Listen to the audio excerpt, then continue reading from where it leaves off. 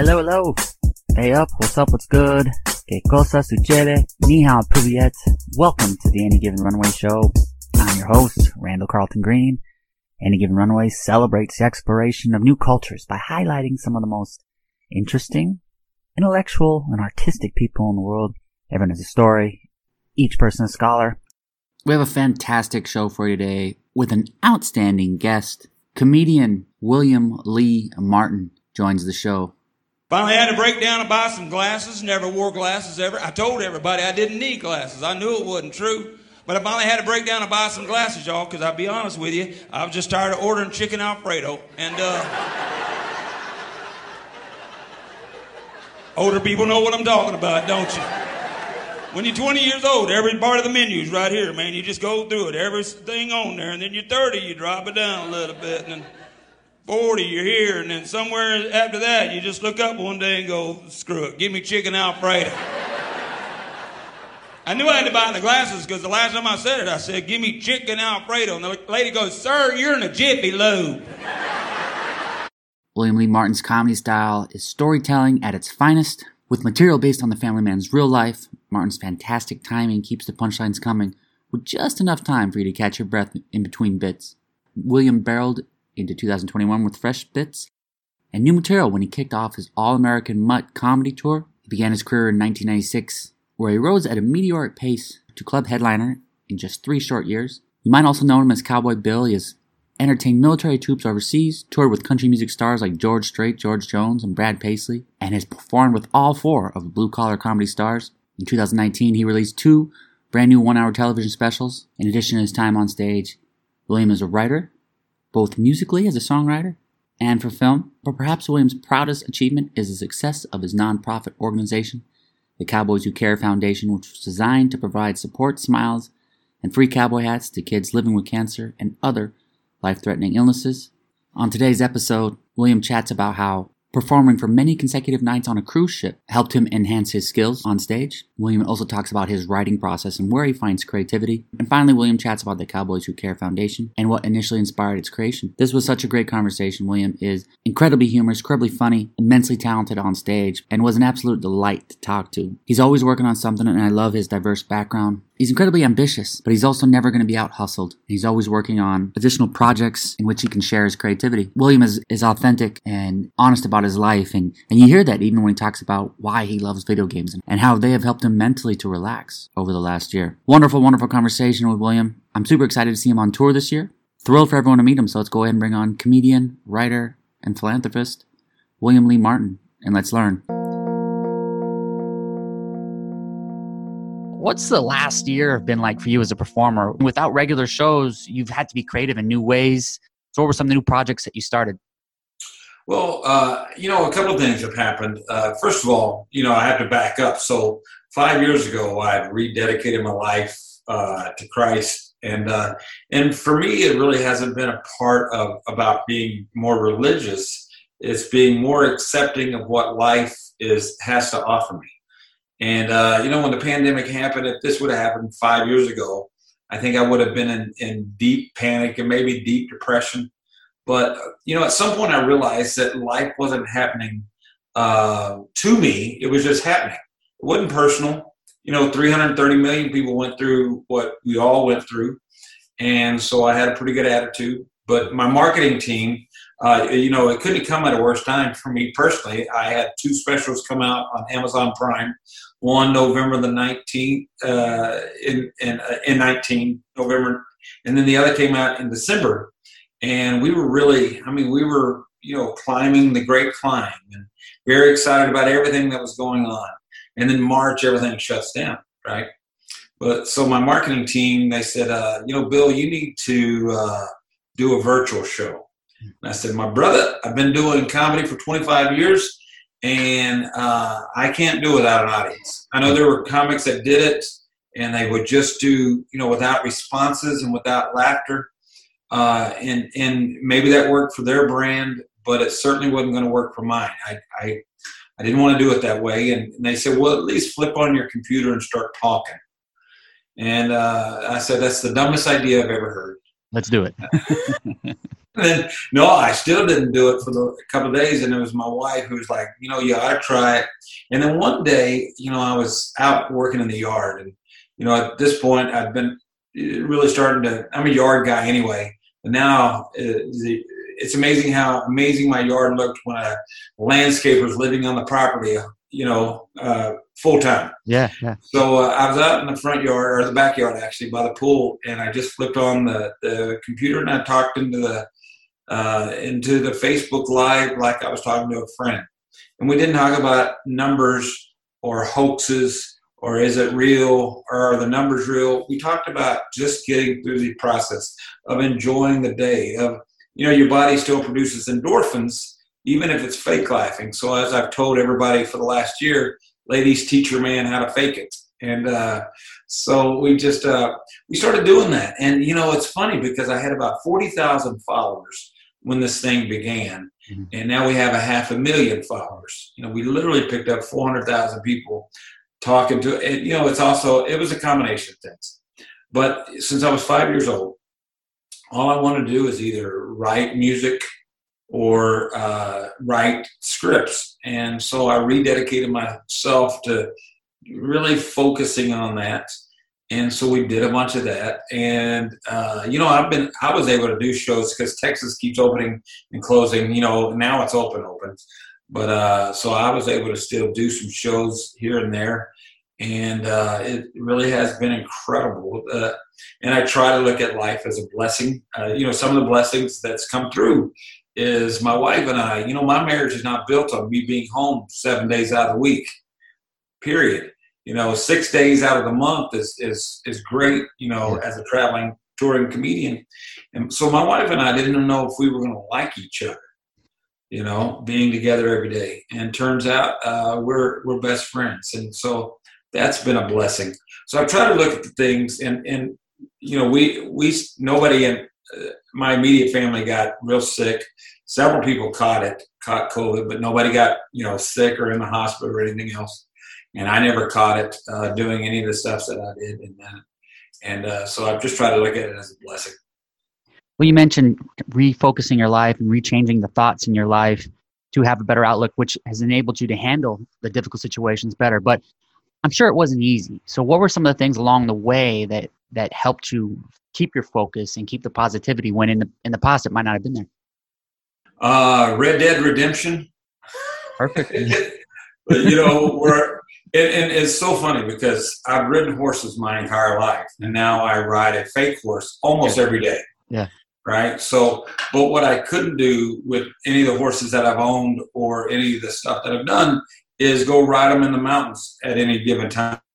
Go ride it in a waterfall or go hunting or fishing on just a moment's notice without loading anything up. And people who don't do any of the gaming, because I didn't get it myself until I really got into this game. Yeah. And but people that don't do the gaming don't realize that it's an escape reality for a little bit, and it just allows me not to think about all the things that are happening and oh my God and what. Mm-hmm. No, I just it's funny. I have 5 kids and 4 grandsons, and my screensaver on my phone is a horse I captured in the mountains. Red Dead Redemption. I love it. So it's an Arabian. She's beautiful. She's all white. It took me a long time to break her, but that escape, and my wife allowing me also to just go escape. I think as couples, sometimes, we tend to think if they're not talking to me, something's wrong, mm-hmm. right? And instead of both of us saying, you have your space, I have mine, and then we still do dinner, obviously, and that kind of stuff together. But yeah, that escape alone really helped me get through most of it. Well said. I think it's an underappreciated thing about video games. It is escape. It's a chance to relax and just lose focus of all the difficult things going on. Growing up, I'm curious, who are the artists or the shows that left the strongest marks emotionally for you in comedy, the ones that you still think about today? You're like, that show really inspired my humor. Well, it's funny because now with everything that goes on, with Bill Cosby's world, mm-hmm. He's still the guy that as a comedian, made the biggest impact on me, period. His album, Himself, that's the title of it, from 1984, 1985, where he has on the brown suit and the tie still cocked over to the side.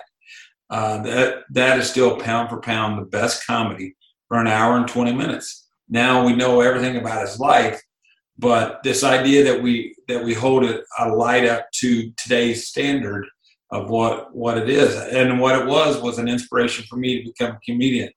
But I liked a lot of obviously everybody says Pryor, and I loved Pryor, but I also liked some of the smarter guys that went up and told the stuff. And then a lot of people don't give Foxworthy enough credit, but he, pound for pound, was a great relationship comic. Everybody talks about You Might Be a Redneck, but that was such a small part of his act. Yeah. The rest of it was just really, really good comedy. And but I like, clean guys and dirty guys, and I like a guy who you can tell that they're committed to the bit. It's still important to me, being authentic. Right now with so many internet sensation guys going out and doing comedy, and they haven't earned the stripes, and they haven't really told the stories that are really theirs. They're doing whatever makes them famous on the internet. Yeah, and that's a shame, because comedy is still that last place of honesty, that you can really be honest with your audience. And I tell my audience now the difference between 2020 comedy and 2021. I tell them, you've come to see my show. So if any point of the evening you get your old panties all balled up in a wad, hopefully your butt can go, because I don't care. Yeah. And I don't care what somebody else thinks. I'm not going to pattern my thought because somebody who came to the show actually didn't like what I said about whatever. You paid your money. Now it's time to see the freak show, right? Yeah. And then you can't complain about there are freaks there if that's what you paid for as well. So yeah. So absolutely. In order to have great ideas, the key is to have a lot of ideas. So I'm curious for you, when it comes to the writing process, do you sit down and actively write jokes? Are you waiting for them to come to you? And do you work on maybe one bit at a time, or do you just spread them all out? Well, it all depends. I tell young comics all the time, quit trying to be funny and just report the funny. Okay. We're God's little punchlines. If you don't think God has a sense of humor, I have two words for you. Yao Ming. Okay, Yao Ming. Remember the basketball player? Houston Rockets. Rockets, right? 8 foot tall Chinese guy. Yeah. He makes 1 billion people under 5 foot tall. And he makes 1/8. That's hilarious. Right? So just report the news. For me, a lot of the writing really is process of what I think the joke's going to be. And sometimes I write it down, but it's usually not. I don't write every word of it. I know people that write volumes of stuff. I'll have a premise of an idea to go up, and then I'll start working on the joke. And then after I do it on stage, I'm like, well, I could have said this and could have said that. Like there was the Dairy Queen right here by my office. I have a separate office from the house, and so I go in there, and this guy is there talking. He actually got a hot dog. And I was really jealous because my wife is having me eat clean right now, And so I was jealous, chili cheese dog. And he sits down behind me, and I'm hearing him talk about it. And he said, well, I'm not going to get the shot. I'm not going to put anything in my body that I don't know what's in it. I'm like, bro, you're eating a hot dog. Yeah, from Dairy Queen. From Dairy Queen. From the side of the highway, Dairy Queen. Yeah. This is not even in a city. This is pull off the side of the road. Nothing around that Dairy Queen. Yeah. And so... That might have taken the place of the shot. Right. And so I was doing it, and I was trying to make it, and it was just too long of a setup for the audience to understand. And I almost had the exact same conversation with my sister, who now apparently is a scientist, okay? Yeah. I don't know if you have family members like this, but, the only science I've ever seen her actually perform, I was in 6th grade, she was in 11th grade, and she made a bong once out of an apple. I didn't know at the time what it was, but now I know what it was. And but she was that I'm not putting anything in my body. And so I changed it just to being her, and you're eating a hot dog, relax. Got a bigger laugh, got to the joke quicker. And then on the way home, I was thinking about it. I was like, wait a minute, she's had 3 children with 3 different men. She's never been concerned about what she puts inside of her. And I'm like, that's the joke. And so it developed into the whole thing. And so that's how that joke developed. Yeah. Well, how does that timing work out? Because like you said, you're working on one part of it and you realize it might be too long of a setup, and then you go for a different one. How do you test it all out? How do you know in your mind when something is right and the proper length? And then what do you do when you want to kind of try things out? First of all, when I've been doing a lot of shows now, and but at a comedy club, I'm doing the 5. So we're doing some clubs. We're taking it back into the theaters. We started 2 weeks ago, and then Elena Barbera, my agent, is really booking me into a lot of other theaters. But we're doing a lot of comedy clubs right now, just so you can do more of the shows. But after 25 years, you really have a beat on what's going to be. Where it's going to go. So you just throw it out one night just to hear it is important. And then the moment that you do, you're like, that's too long of a setup. And I tell young comics all the time, write the joke backwards. So you know where the punchline is. How few of words do I have to say to set this up and still work? Yeah. I call it writing a Twitter joke. And I don't write jokes for Twitter, but what I'm saying is that a dichotomy of words really helps get to the punchline, because the punchline's the most important part if you've set it up short and distinct and everything else. And then for me, I'm a storyteller. So I do a lot of short set up, punch, but they're all in the vein of a thing. The special that I came out on Amazon, one of them was called The Nutcracker. And it's a Christmas special, but it's really a 40-minute story about me getting a vasectomy, and hence the Nutcracker. And but when I got into comedy, I had guys telling me that you have to change the subjects every 5 to 8 minutes, otherwise people get bored with the story. And what I've proven with this thing is that's not true. Yeah. Cosby proved that not true. Pryor proved that not to be true. That as long as you have the punches in it, the story can go on for a long time. I agree. And I think the best performances I've ever seen are the ones that go back. You hear a joke in the first 5 minutes, and maybe 20, 30 minutes later, there's bits and pieces, maybe not the full part of that joke, but it references it. You're adding onto the humor. It's a snowball effect as it goes. With that performing, it's a relationship with the crowd, right? You're feeding off them. So how much does that influence maybe the direction that a joke goes? Maybe if the crowd's really feeling it, do you tighten up a joke, or do you let it go longer? And then with that, do you also have certain jokes that you're saving for like that big night when the crowd is feeling you? Well, I was fortunate to work with Lewis Black early in my career. And Lewis told me through this series thing that happened there, he said, never give the crowd credit, never give them blame. He said the comics' easiest thing is to say that crowd was great, that crowd sucked. And the fact is that 300 people never get together and go, let's go stare at a guy. Yeah. Right?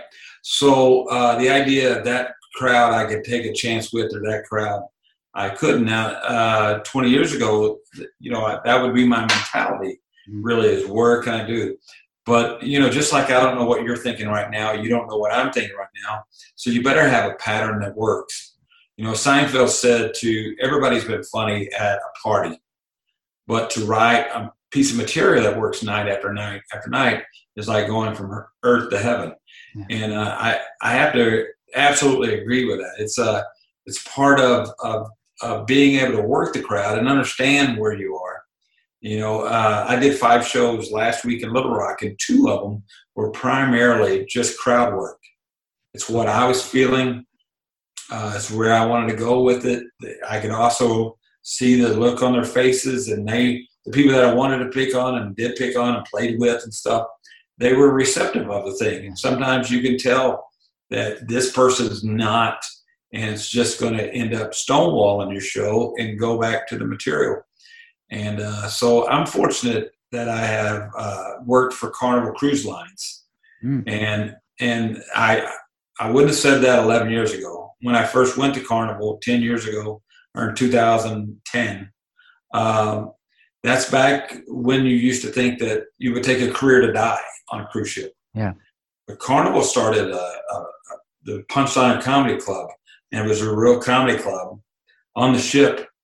But it forced me to write 5 different shows, 5 different 30-minute sets, and polish each one of them. So I literally have 4.5, 5 hours of material that I know works. So I can always dip into the bag of tricks if need be. I like that. It forced you to change and to be better. I like your point of not blaming or giving credit to the crowd. It's, to me, it's the first thing I thought of was an athlete blaming the referees or something like that. I think it's accountability of it. Who are your allies? So when you are coming up with ideas and you want to test something out, but you're not ready for the stage, who are the people in your life that you bounce jokes off? Oh, that's a great question, man. That's awesome. There's a couple of comics that I can bounce my ideas off of. But really my wife and my son. I have 4 daughters and a son. And my son was my road manager before he started killing it in real estate. But he's been around the business for 25 of his 31 years of life. And both of them say the same thing. They won't laugh. Most of the time they'll go, "That's funny." And then I know it works, but yeah, I'll bounce that off of them. And then there are comics that I know that have an ear for what I'm listening for too. Because there's some comics that just want to say, "That's great," because they want me to hire them to open for me, right? Yeah. And I don't need that. One time I opened for Jeff Foxworthy 25 years ago. And we were in Branson, Missouri. And there's all these people standing around in the green room. And he goes, "Bill, I want to try a joke. I want to try this out on you." And he did the joke. It was about, as I remember, it was about all of his wife, his daughters, all 3 of his dogs were female as well. And they all, started cycling together or something like that, right? And everybody laughed at the end. And he looked at me and goes, "What do you think?" And I said, well, it's funny, but can Jeff Foxworthy get away with a cycling joke? And he goes, "That's exactly what I thought." And everybody looked at me like I was the asshole in the room. You were the honest one. What he wanted was a comic's view of because there's plenty of people who will tell you that's funny. Yeah. Like I have one joke that I'm working on right now that I can't find the fun. I just can't find it. But it's on this whole cancel culture. And I started thinking the other day, the only person who are really happy about cancel culture are white supremacists. And I don't know how to make it funny, but think about it. They're sitting there going, "All I ever want to do is get rid of Aunt Jemima and Uncle Ben," and it finally happened. So I don't know where the funny is, but it's like, we've had so many rallies over this thing, and finally the kids had it taken away. Yeah. So it's this whole homogenizing of America that people, I don't know if they realize that there are consequences to everything that happens.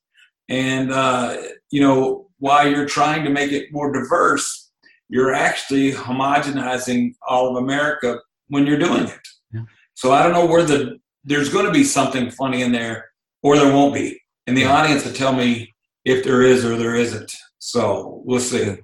And that's a topic with so much to it that could be one of those snowball ones that does take place throughout a show. And I love your point about just having, when I mention allies, they have to be honest. Instead of having the yes men all the time, we can find hundreds of yes men who are the ones saying, "Nah, that ain't it." How about mindset for you? How do you get in the mindset to perform, especially on stage? And does that mindset or does that preparation, does that change if you're opening for somebody big or if you're part of a headlining group? Or Well, I haven't done any. I've been fortunate that I haven't opened for anybody in a long, long time. So when I toured with a lot of those guys, we're way back in 2000 or so. And it's, the confident level that I have now really wasn't as much as I've never felt more comfortable on stage in who I am on stage. Cool. For a long time, for the first 5 years of my career, I worked clean. And then it got dirtier and dirtier and dirtier for the next 15. And then I came out with a CMT special. And, it had every colorful language that you could put in it. And they bleeped it. And I'm not saying I cussed a lot, but it it sounded like the guy with the telegraph on the Titanic. Yeah. And but it did really well. I mean, it was the highest rated comedy special of that year in 2015, but I still felt like something was missing in my life and my act. And at the time, I was going by the nickname my grandfather gave me, which was Cowboy Bill Martin, right? And I had already changed my name. I just felt like that it pigeonholed me too much. That real cowboys didn't want to come see the show. They're like, I'm a real cowboy, and this guy's telling jokes, calling stuff. And then black and brown folks didn't come to the show because they're not going to go see a Cowboy Bill. So I changed my name, but hadn't changed the act. Yeah. And then I was going through this whole process of what I really wanted out of life. And I'm mowing the grass one day, and I'm literally praying about it. I'm like, Lord, why don't you let me grab the brass ring? You let Rodney Carrington grab it. You let Ron White grab it. And so obviously there's not a morality clause in this thing, right? Both great guys, both of them I know well, but they're both as dirty as anybody I've ever seen on stage. And I'm cussing some on the show.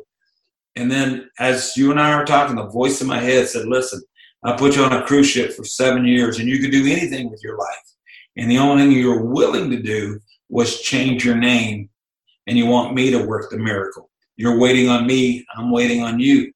Yeah. So I made wholesale changes in the act and took out all the cussing and the real blue stuff. And a lot of that stuff, they were like my babies. They were my kids. And I miss a couple of those. And then you realize after a while that I don't think we could have made the leap without it.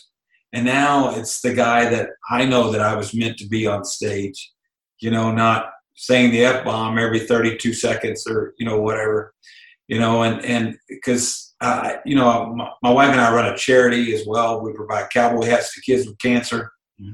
And I'm a father and a grandfather, and I'm just not that, F-bomb guy, but yet I was doing it every night, making a living with it. And now I feel this comfort level on stage that took me 25 years to find. Well, I admire your humility and your introspection that goes into that, because for someone who's done something as long as you have to then make a change, that's usually the most difficult time to change after you've been doing something for so long, no matter what the career is. So I admire that the introspection you had in thinking this was a change and that it was up to you to make. I think that's so cool. You mentioned your charity. So what is the Cowboys Who Care Foundation, and then why is that important to you? Well, we started, and thanks for asking about it. We started in 2011. With a young lady named Ashley Miller. Her mom and dad were big fans of mine, asked me to put my name on a golf tournament to raise some money for it here locally. And I was happy to do that. And then I got to know Ashley and her mom and dad. Then her cancer goes into remission. And it came back with a vengeance, and she lost her battle in June of 2011. And we were asked to come to the prayer vigil the night before they took her off of life support.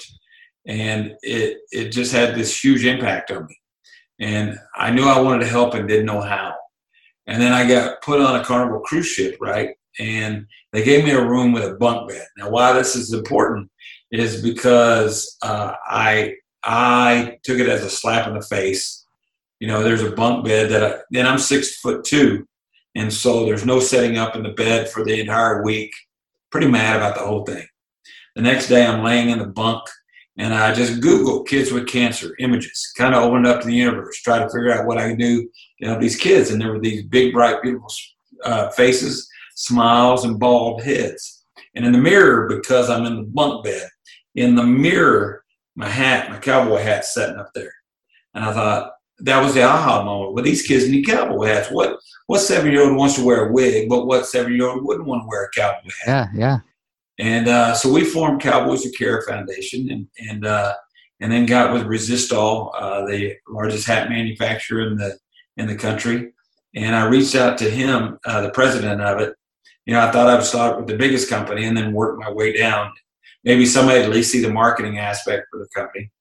And the president at the time said, "Come over to my office. I'd like to talk to you in Garland, Texas." And I drove over, and he said, "Bill, you don't know this, but my stepson, Spencer, has been in and out of cancer treatments since he was 3. He said, the warehouse is yours." right? And he said, what are you going to do? And I said, I don't know. Right now, I'm on my file the paperwork. I know how to build a website, so I'm going to build a website and see what happens. So I went home and I filled out the website, made it, and like less than a week later, we got an inquiry, our first one, from a lady who was doing a camp for kids with cancer in Southern Illinois, and asked us if we could bring 300 cowboy hats up there because it was Western. The theme was Western week. Yeah. And so I called the guy and I go, I hope your offer is still good because I need 300 hats. And he's like, brother, they are yours. And we went over and picked them up. And me, my wife, and my youngest daughter drove from Texas to Southern Illinois and delivered them hats. And we've been off and running ever since. And thanks to Resistol, we've delivered a little over 10,000 hats now. Gosh, what an experience. What were your feelings like when you're delivering 300 hats? And especially if this is the first time you're working on it. It's overwhelming. It really is. It's because, while I've wore a hat my entire life, I haven't exactly shaped them my entire life. And then you've got all these kids, and how do you bring them in, and how do you fit them, and they're different sizes, and as we've discovered, all those things are the stuff that absolutely you don't need to worry about because it does work itself out. Yeah. And there's something special about a cowboy hat for a kid. I mean, one of the deliveries that we've made was in the Bronx in New York at an Orthodox Jewish hospital. Love it. Which was the coolest thing. I took 4 of the cowboys in there with me, and when we all walked in with these boxes, people looked at us like, why are y'all here? Are you here to make fun of us, or what? What exactly?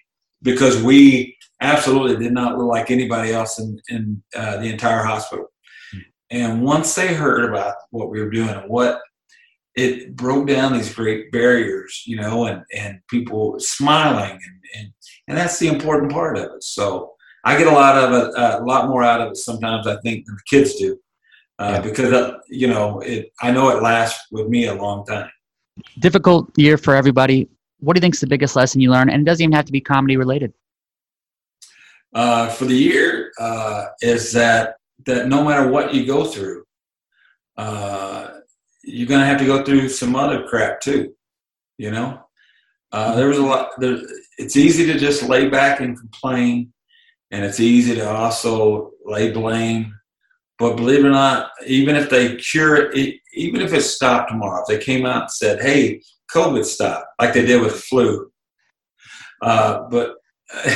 Okay, can I just say with the flu, though, the fact that they're saying that there's 0 cases, I think is, have you ever cheated on a test in algebra in high school? Oh, yes, many times. And you look at your buddy and you go, listen, you got to change 2 of the answers. We can't get all the answers. Yeah. If I get 100, they know your dumb ass isn't getting 100. So change a couple of answers, would you? Right? They should have done the same thing with the flu. They should have called each hospital and go, listen, you got to write down flu a couple of times, okay? They all can't be COVID. Exactly. Right. Exactly. But let's face it, if they cured it tomorrow, somebody's still going to go through something. Somebody's still going to be diagnosed with a heart condition, or cancer, or a traffic accident, and you're going to lose a loved one, and you're going to have to go through that again by yourself. There won't be 330 million people talking about the same subject. You'll be alone, and that's when you have to decide what really is important to you. Mm-hmm. And that, I think that's what I got out of this thing too, was that, and I get that a lot with the kids with the charity. One of the coolest things that we've done with the COVID thing, I did a 24-hour straight on Facebook. So I started at noon on a Saturday and went to noon on a Sunday. Live broadcast the entire time. And out of that, we kept talking about the reason I'm doing it organically. It came out just to show that we can get through a minute, sometimes to get through an hour, to get through the day. One of my favorite sayings ever is, how do you eat an elephant? One bite at a time. One bite at a time. Yeah. And so many times we get bogged down in eating the whole damn thing instead of, all right, got to start with the toenail or something, So that really has changed my perspective. immensely valuable lessons that you've learned. I think that's going to be so important for not just you, but for everybody to remember that. What's next? What do you have coming up for shows and any other projects you're working on for the next few months or 2021 in general? Well, several things. I got real serious about the songwriting. So I signed a pub deal after I did a bunch of songwriting, either Zoom or at the Loft there at my house with songwriters from Nashville and Texas. And so then I signed my first pub deal with Marriott Publishing. And we've got some songs that were out there shopping and seem to be getting some notice. None have gotten published or cut yet, but this early in the process. I've also written about 7 full-length movie scripts in the last 3 or 4 years, and really got serious about that stuff, really pushing that. And then we've started the new tour, and it's called the All-American Mutt Comedy Tour, because I'm a mutt. Okay, one of the things I did during COVID is I used to always do this bit about this lady who lied about her ethnic background to get a job.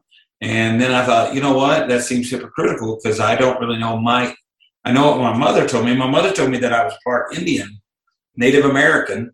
Yeah. And so I took the DNA test, and turned out, my brother, 13 countries were listed in my DNA. And apparently we didn't sleep with one Native American.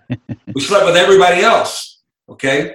I even found out that I'm 2%, 1% Congo, 1% Ethiopian. Wow. Yeah. And if they're passing out checks, I'm 100% in the line first. So I thought, oh my goodness, I'm a mutt. Yeah. And politically, I'm also a mutt. I can't, I'm still confused on how we think that we sound like we're grown-ups if we're calling people names like we're, 6 years old, snowflake and sheep. I got called a sheep yesterday, and because I got a shot in my arm for the thing. And I thought, okay, but you sound fine by calling me a sheep. Yeah. There's all kinds of animals that are led by a shepherd. And really, I don't have a shepherd. The only shepherd that I have is me. Yeah. So that doesn't really make me a sheep. But anyway, so we're calling it the All-American Mutt Comedy Tour. And we're going to go across the country. And we're excited about it. As the country opens up, we're going to go to smaller markets. We really love, I love being on a stage of a theater of 750 and less, because you really make a connection with the audience. And, I'm excited about everything. We're excited about getting Cowboys Who Care back into the hospitals. Right now, by the way, if people know somebody in their area that has a child, has a cancer or life-threatening illness, they don't have to wait for us to come to the hospital. They can go to our website, cowboyswhocare.org, and hit the Request a Hat button, fill out the little form, and the child does have to fall under our umbrella of cancer or life-threatening illness. And if they do, we'll send that kid a brand new cowboy hat free of charge. No shipping, no handling. We're not saving your email address. We're not selling that or nothing. It's just trying to get out a hat and a smile to a kid. It's a fantastic organization. How can people stay up to date with the upcoming tours and just get more information from your career? Yeah, they can go to WilliamLeeMartin.com. That's WilliamLeeMartin.com. And then, I'm on the Facebook, and we're on the TikTok. And we've only been on TikTok for like 3 weeks, I think.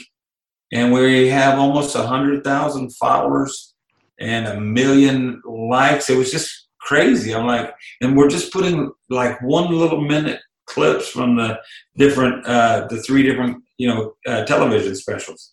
And it's been fun to watch the numbers, so it's been fun to watch the stock market go up and down on these clips. So, but there's a lot of funny stuff on there. Hopefully people will find the humor in it. And if you don't, hopefully your butt goes. I will say that you did bring up the callback. I'd be remiss if I did. You were talking about how you do an act and then 20 minutes later you bring that back, and that's called a callback in the comedy world. I will say that the difference between comedy 25 years ago and comedy now is that if you're going to put it on social media, the callback doesn't work. It's true. It's so funny because for forever, a lot of comics used to call me the callback king because that last 10 minutes were all callbacks to the previous 40. Mm-hmm. And now you really can't do that because people haven't seen the front to see the back. So the style of writing has changed in the 25 years that I've been doing it. That's a great point. But I think on the positive side of that is that maybe that will make the sanctity of the show is now a bigger deal. Like you go to a concert to potentially see an encore. So now you go to a comedy show to potentially have those callbacks and have that better experience. Well, you're exactly right. And that's the beauty of it. Live comedy is still best done in the room, with people there, the energy, the booze. There's something about hearing a joke from one person is nothing, but when you're around other people and going to a show, you're also putting your mindset that I want to laugh. And when you have that mindset of I want to laugh, you're more likely to laugh. And when you're around other people, You're right. So something about being in a show, it's just a lot more. Well, laughter is an involuntary, response to a voluntary action, and so it's still the greatest thing to go through as a comic. And again, fake it, America. If you have to, fake it. Any dates coming up, Arizona? Oh, you're in Arizona. I thought you were because of the Sox hat. Yeah. Every time I go to a new stadium, I buy the hat. Okay, I didn't know if you like storming the field and hitting the guy on first base. Oh, that's a great reference. That's a great reference. Yeah, I'm a big baseball fan. So, are you a Rangers fan or are you Rangers fan? Okay. If you say Astros, now I got to punch you in the face. I'm actually a Detroit Tigers fan. So that's are you really full of comedy right there? Trammell, I guess is that's my guy. The biggest. That's the only thing that I wanted to do was play baseball as a kid. I thought I'd play shortstop for the Texas Rangers. Turn as bad as they sucked last year, I may still get a tryout. Any Arizona dates though? Not yet. Okay, but you will, yeah. But if you know of a theater, anybody who's listening, of a theater that's 750 or less, and you think it's a right fit for me to come to it, contact Elena Barbera. It's on my website, WilliamLeeMartin.com. We will get to your town as soon as possible. This was fantastic. I know I could chat with you for hours. I appreciate everything. Oh, man, this was great. My pleasure. All right, Take thanks, care. Bye-bye. Thank you for listening. Much appreciation to William. Be sure to give him a follow where you can. And for more information, check out WilliamLeeMartin.com. Keep an eye open for the All-American Mutt Comedy Tour coming to a town near you. My new book, Curiosity, is currently available on Amazon. Curiosity celebrates the knowledge that strangers have to offer. Everyone has unique expertise and endless wisdom awaits the perpetually curious. Featuring 200 episodes from the Any Given Runway show, Curiosity explores the diverse lives of athletes, adventurers, and performers. From daring voyages across the Atlantic to unforgettable performances in the West End, Curiosity celebrates the sophisticated thing we call life. Everyone has a story, each person a scholar. Thank you for listening. Fill up that passport. I'll see you on the road. Aviento. Randall has become New York's favorite son.